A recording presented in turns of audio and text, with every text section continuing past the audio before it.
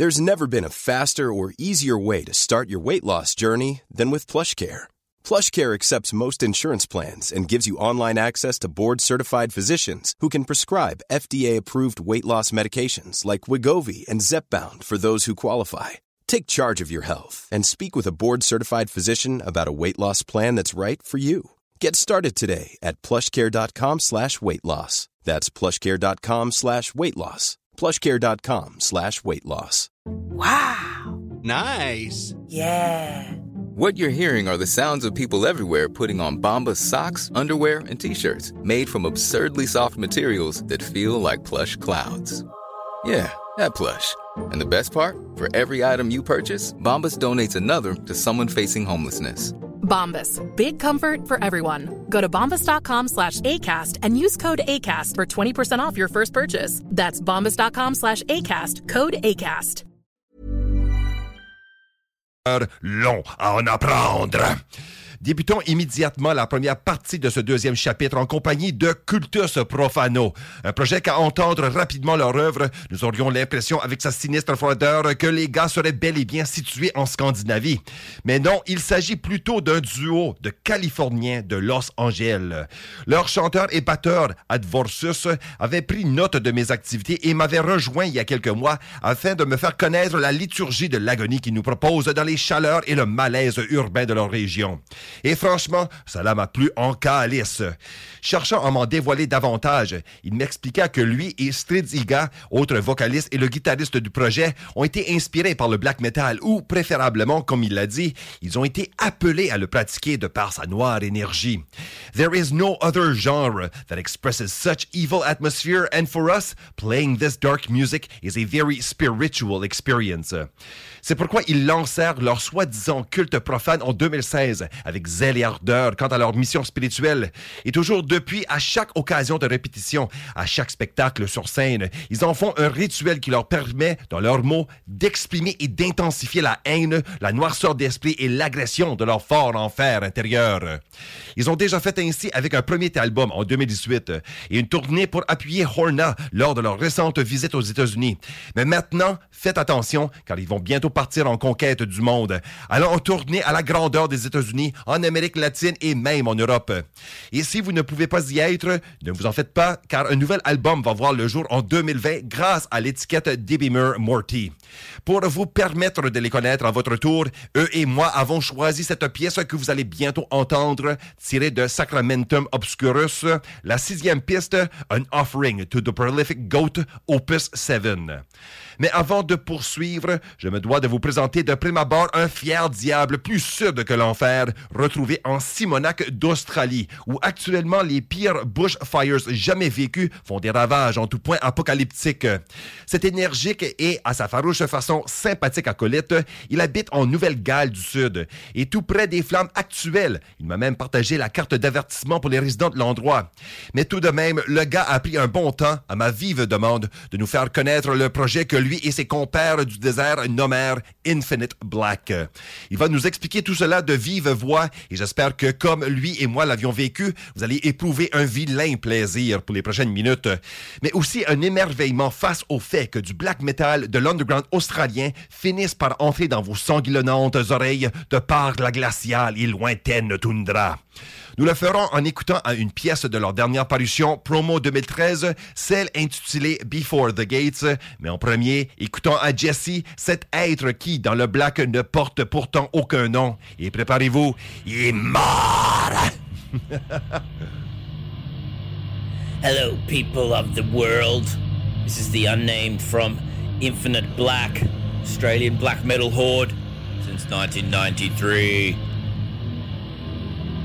Infinite Black, Infinite Black, Infinite Black! Infinite Black formed in 1993 after I returned from a trip to England. I was over there, my cousin had tickets to see Deicide at the Astoria. The show got cancelled due to bomb threats. Emperor were meant to support. Emperor played Sideshow or whatever anyway with Cradle of Filth. I rocked up, didn't really know anything about these bands. I was like 16, Obviously, they totally blew my mind, and once I got back to Australia, my mates were already onto some of these bands, and we decided to play black metal.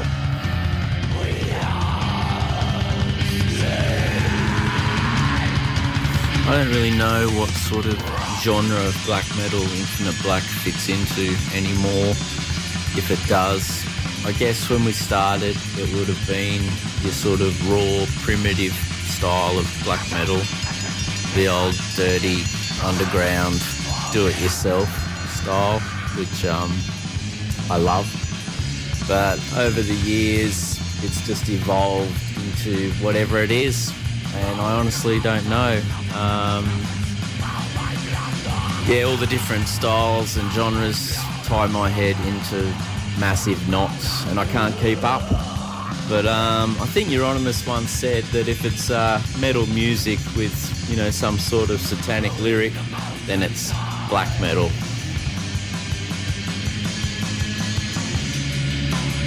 The original members of Infinite Black were The Abhorred on vocals, Desert Storms on drums, and myself, The Unnamed, playing guitars. That lineup disbanded in 1997. The current vocalist for Infinite Black is Tonai of Chaotic Impurity and formerly of Nomenclature Die Blurry from the late 80s. We also have Emmy Thestophiles on keyboards/bass. Desert Storms is still on drums, and I'm still playing the fucking guitars. All members suck. When it comes to musical influences, I've always said that every single thing you've ever listened to has influenced you, no matter what. Even if it's some stupid pop shit you heard as a kid, it's ingrained in your brain.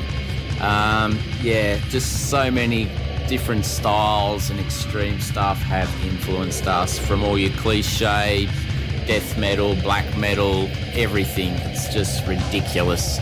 To quote or to point at anything specific would be silly, because it doesn't do it justice. Other influences on the band are very broad, philosophical stuff. It's hard to say. Over the years, different members go through so many different things, interests, of course, that, influence us. In general, though, black metal philosophy is always one of not belonging, not want to belong in this world, being the adversary of this so-called society we live in.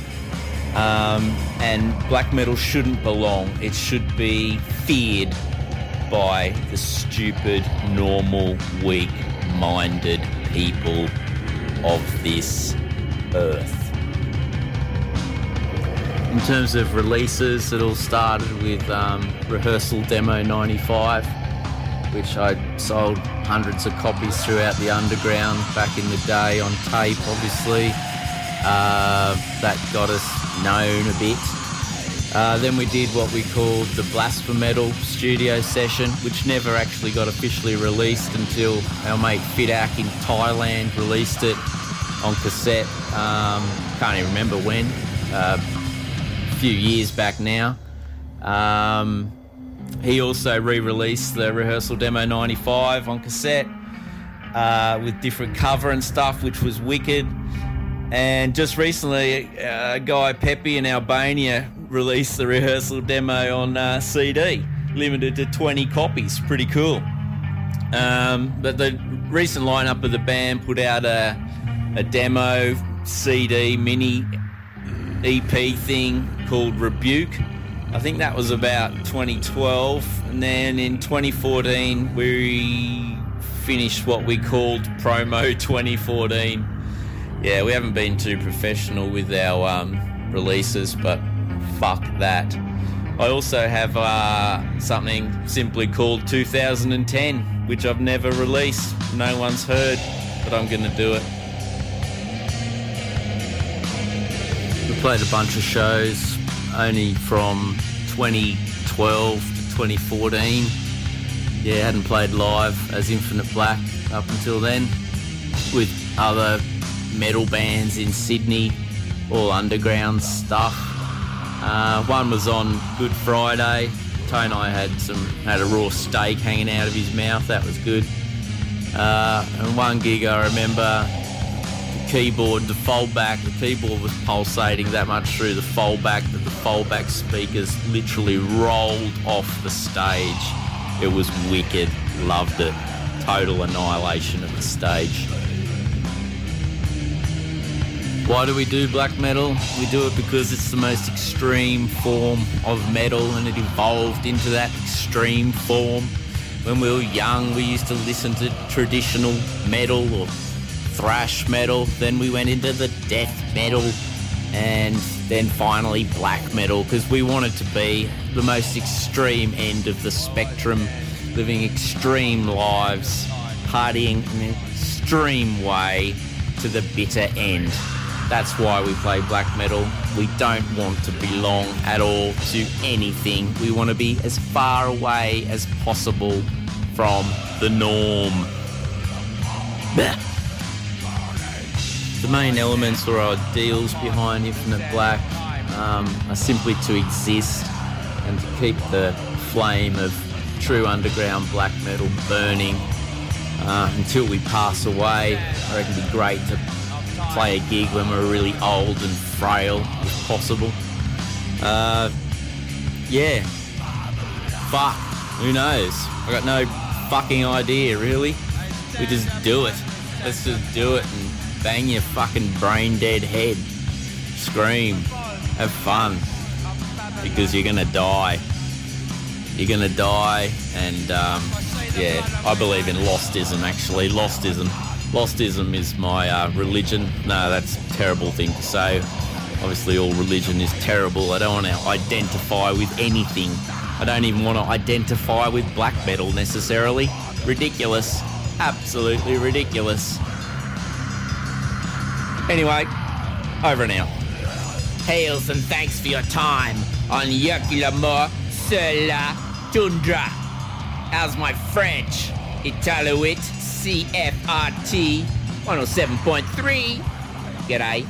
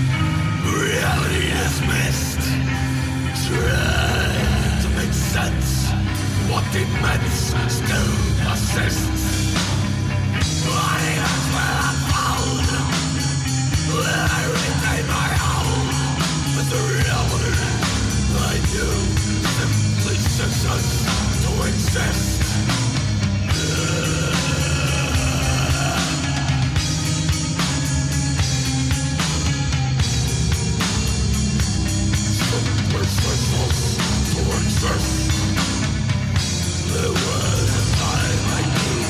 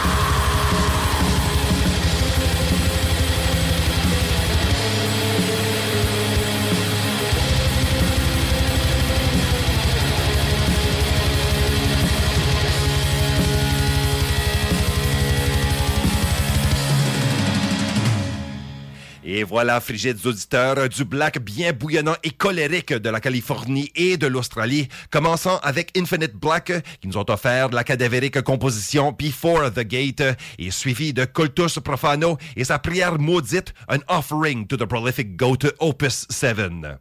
Comme prochain bloc, je vais forcément le consacrer à un seul prophète des connaissances arcanes et ancestrales qui mérite notre temps d'écoute, car il nous arrive de très loin avec un message pour autant lourd de sens, mais aussi parce qu'il vaque et fonce depuis très longtemps au sein d'une multitude de projets, notamment PHTO, Asphodelès, Jan Vidre, Sombre Croisade, Ville Serpens et j'en passe. Et cette fois, un projet très fraîchement ressuscité des ombres pour vous apporter une poésie encore plus forte pour ces temps sombres. Écoutons-le dans ses propres sombres mots. Alrinac pour Ertogenwald.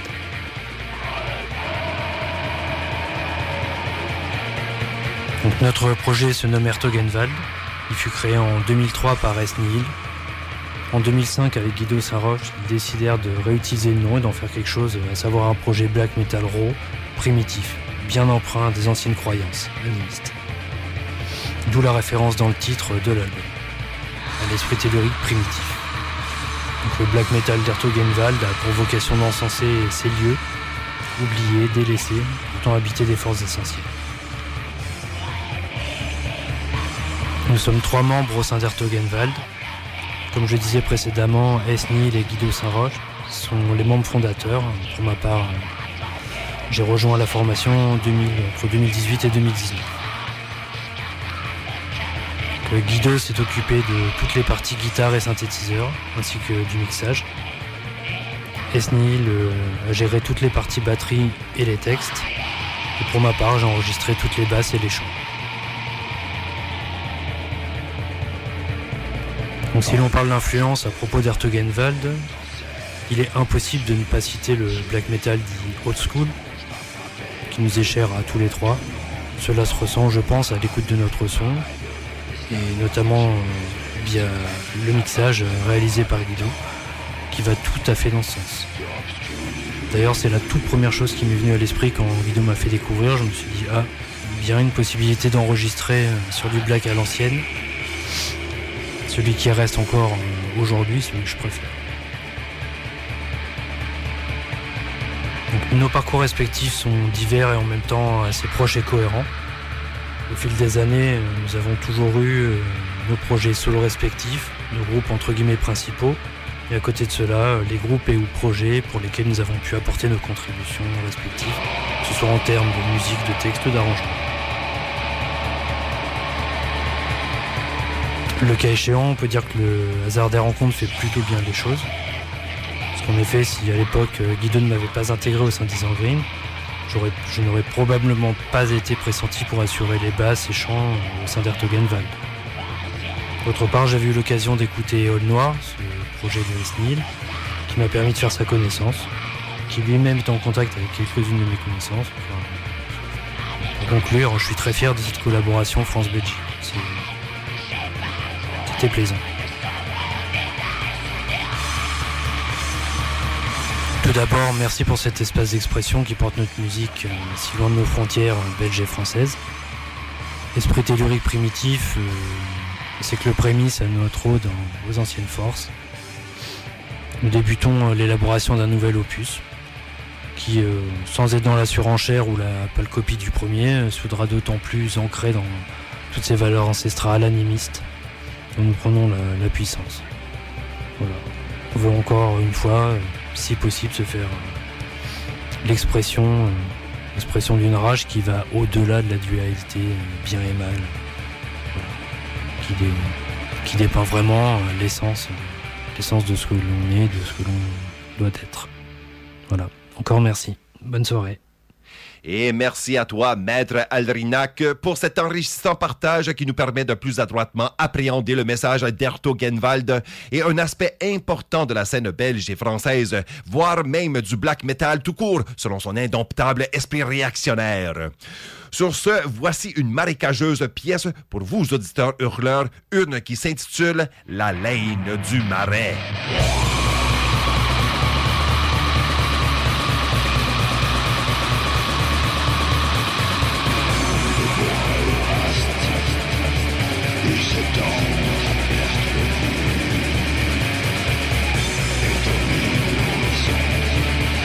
Ses racines figeantes, horizontales de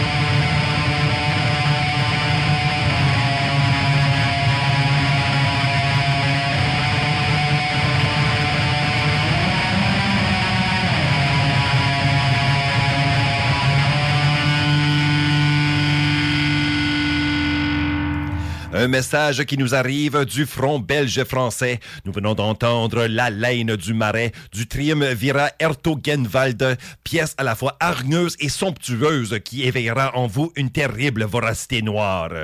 Nous avons fait la connaissance de fascinants projets directement des musiciens qui les ont créés et d'autres telles enrichissantes occasions se présenteront à vous dans la prochaine partie de l'épisode. Mais là, nous sommes arrivés à notre habituelle pause de la demi-heure. Question de passer quelques annonces. On vous revient dans quelques instants, chers cadavres. Et alors, faites de répondre fidèlement à mon exhortation. Notre meute vous y appelle. Et alors, rejoignez-nous ici sur les ondes de votre station de radio communautaire où vous entendrez nos hurlements sur la toundra. Bon retour à cette exploration agitatrice du culte black metal que nous appelons hurlements sur la toundra. Vous êtes en compagnie de Nafre, le Magister Secretorum de l'émission. Et ce soir, nous faisons le tour du monde. Ou plutôt, le monde du black metal vient au Nunavut à notre rencontre. Et ce, pour joindre leur hurlement au nôtre et alors faire retentir dans la vaste toundra esselée les échos de leur lugubre musique. Pour le prochain bloc, je vous partage de prime abord ce qu'un acolyte de notre contrée québécoise du nom de Mortal Wrath produit dans les ombres du comté de Port-Neuf depuis déjà presque 20 ans.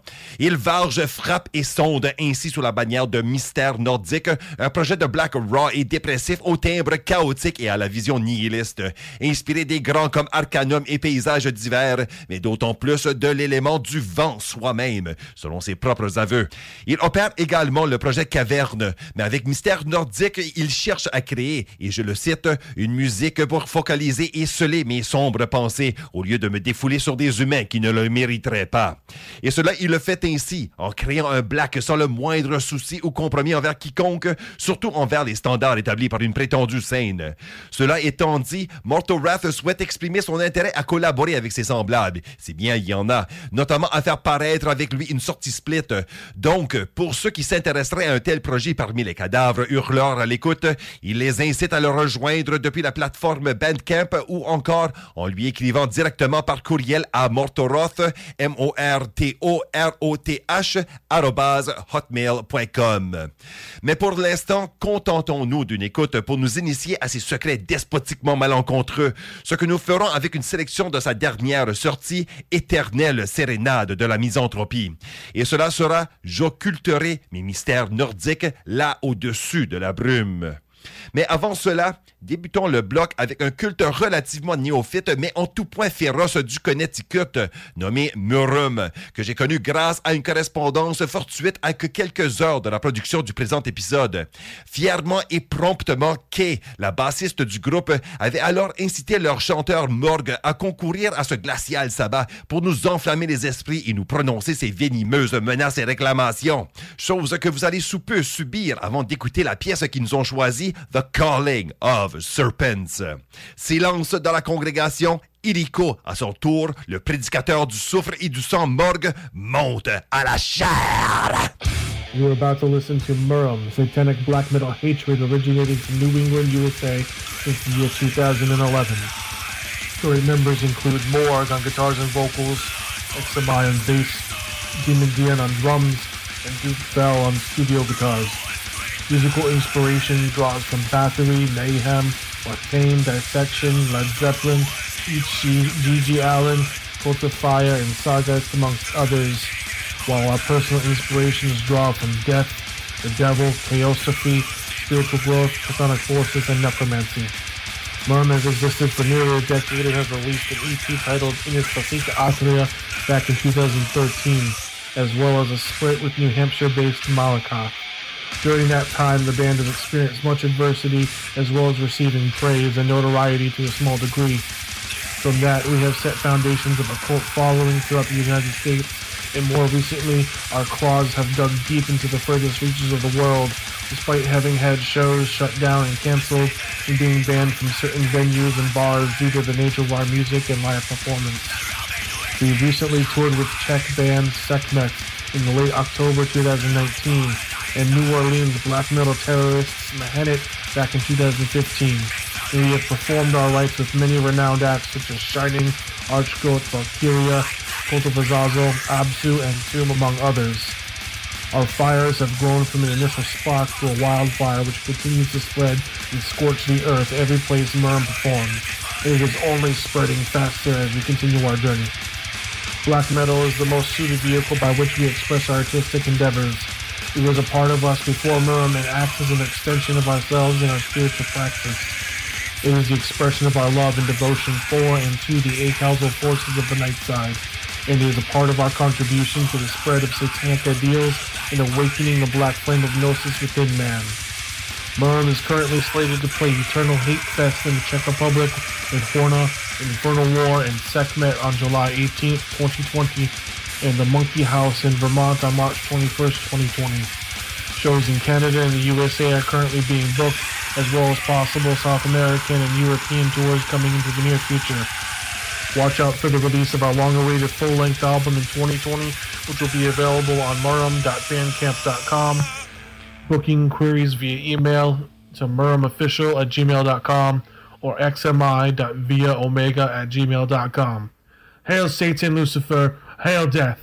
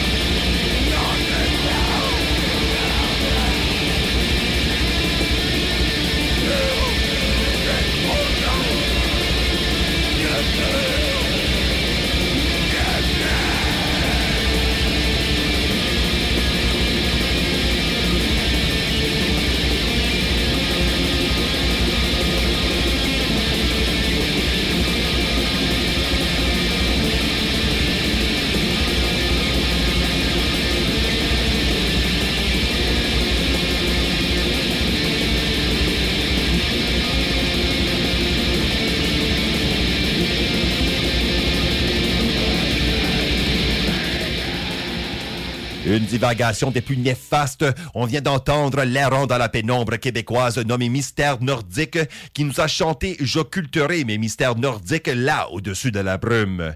Et avant cela, notre errance débutant comme il le faut en enfer a été guidée par le culte connecticutais Murum avec sa cantique vipérine « The Calling of Serpents ». Rendu à ce dernier bloc d'une thématique des plus ambitieuses, vous apportant de la musique de toutes les parts du monde entier et d'individus forcément étrangers, je vous ai gardé en tout dernier 2 projets associés à 2 de mes connaissances les plus chères faites dans l'ombrageuse underground du Black. Car avec tous 2, j'ai depuis un longtemps déjà échangé et discuté sur des sujets à caractère, disons, personnel.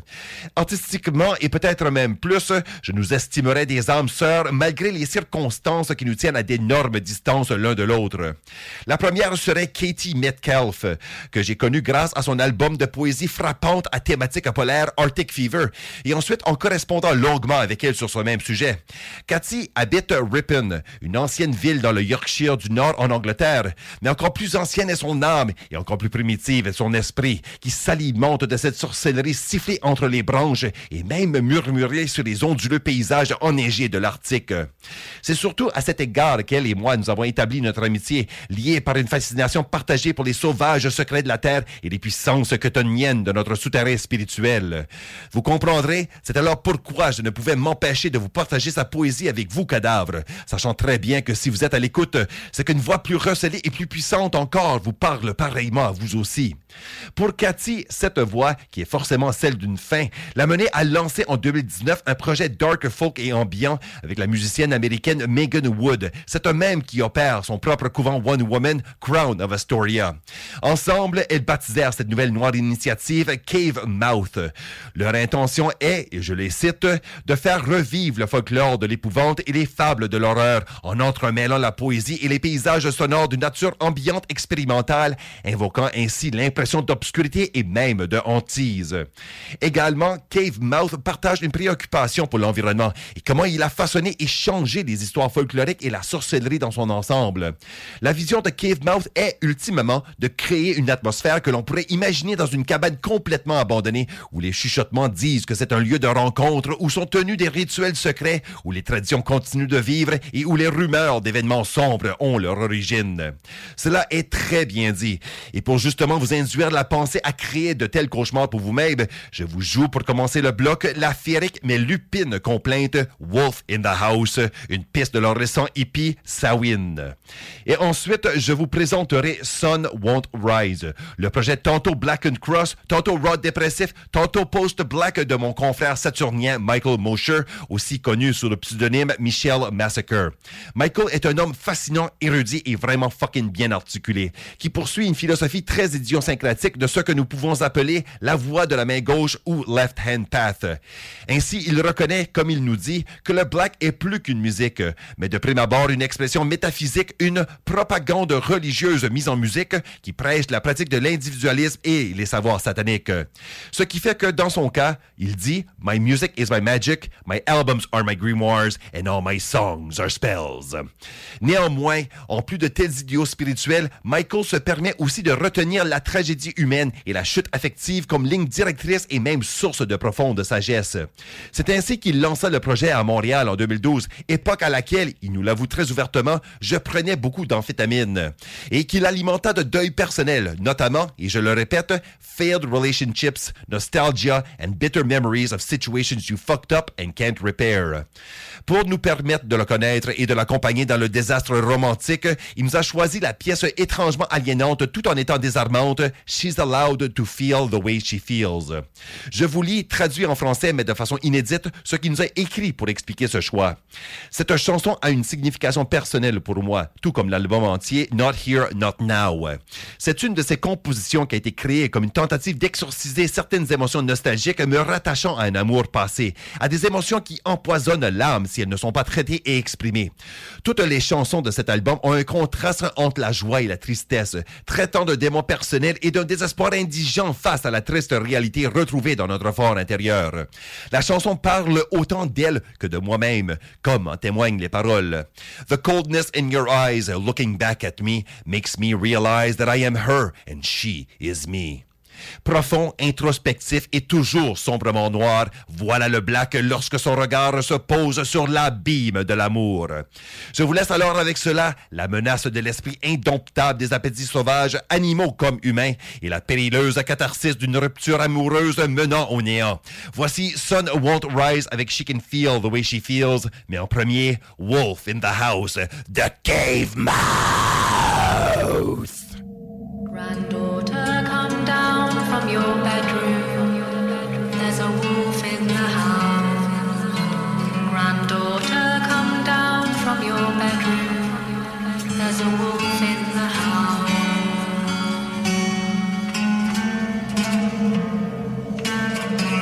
He says that he knows you, he knows you, he knows you. He says that he knows you, he knows you. Granddaughter, come down from your bedroom. There's a wolf in the house. He says that he met you one cold winter night when the moon was full and the snow was bright. He said he met you one cold winter night when the moon was full and the snow was bright. Granddaughter, come down from your bedroom. There's a wolf in the house. He says you're to go with him now. He says you're to go with him now. Granddaughter, come down from your bedroom. There's a wolf in the house. The wolf, he's growling, he's snarling at me. I fear I'm to die. The wolf, he's growling, he's snarling at me. I fear I'm to die. Granddaughter, come down from your bedroom. There's a wolf in the house.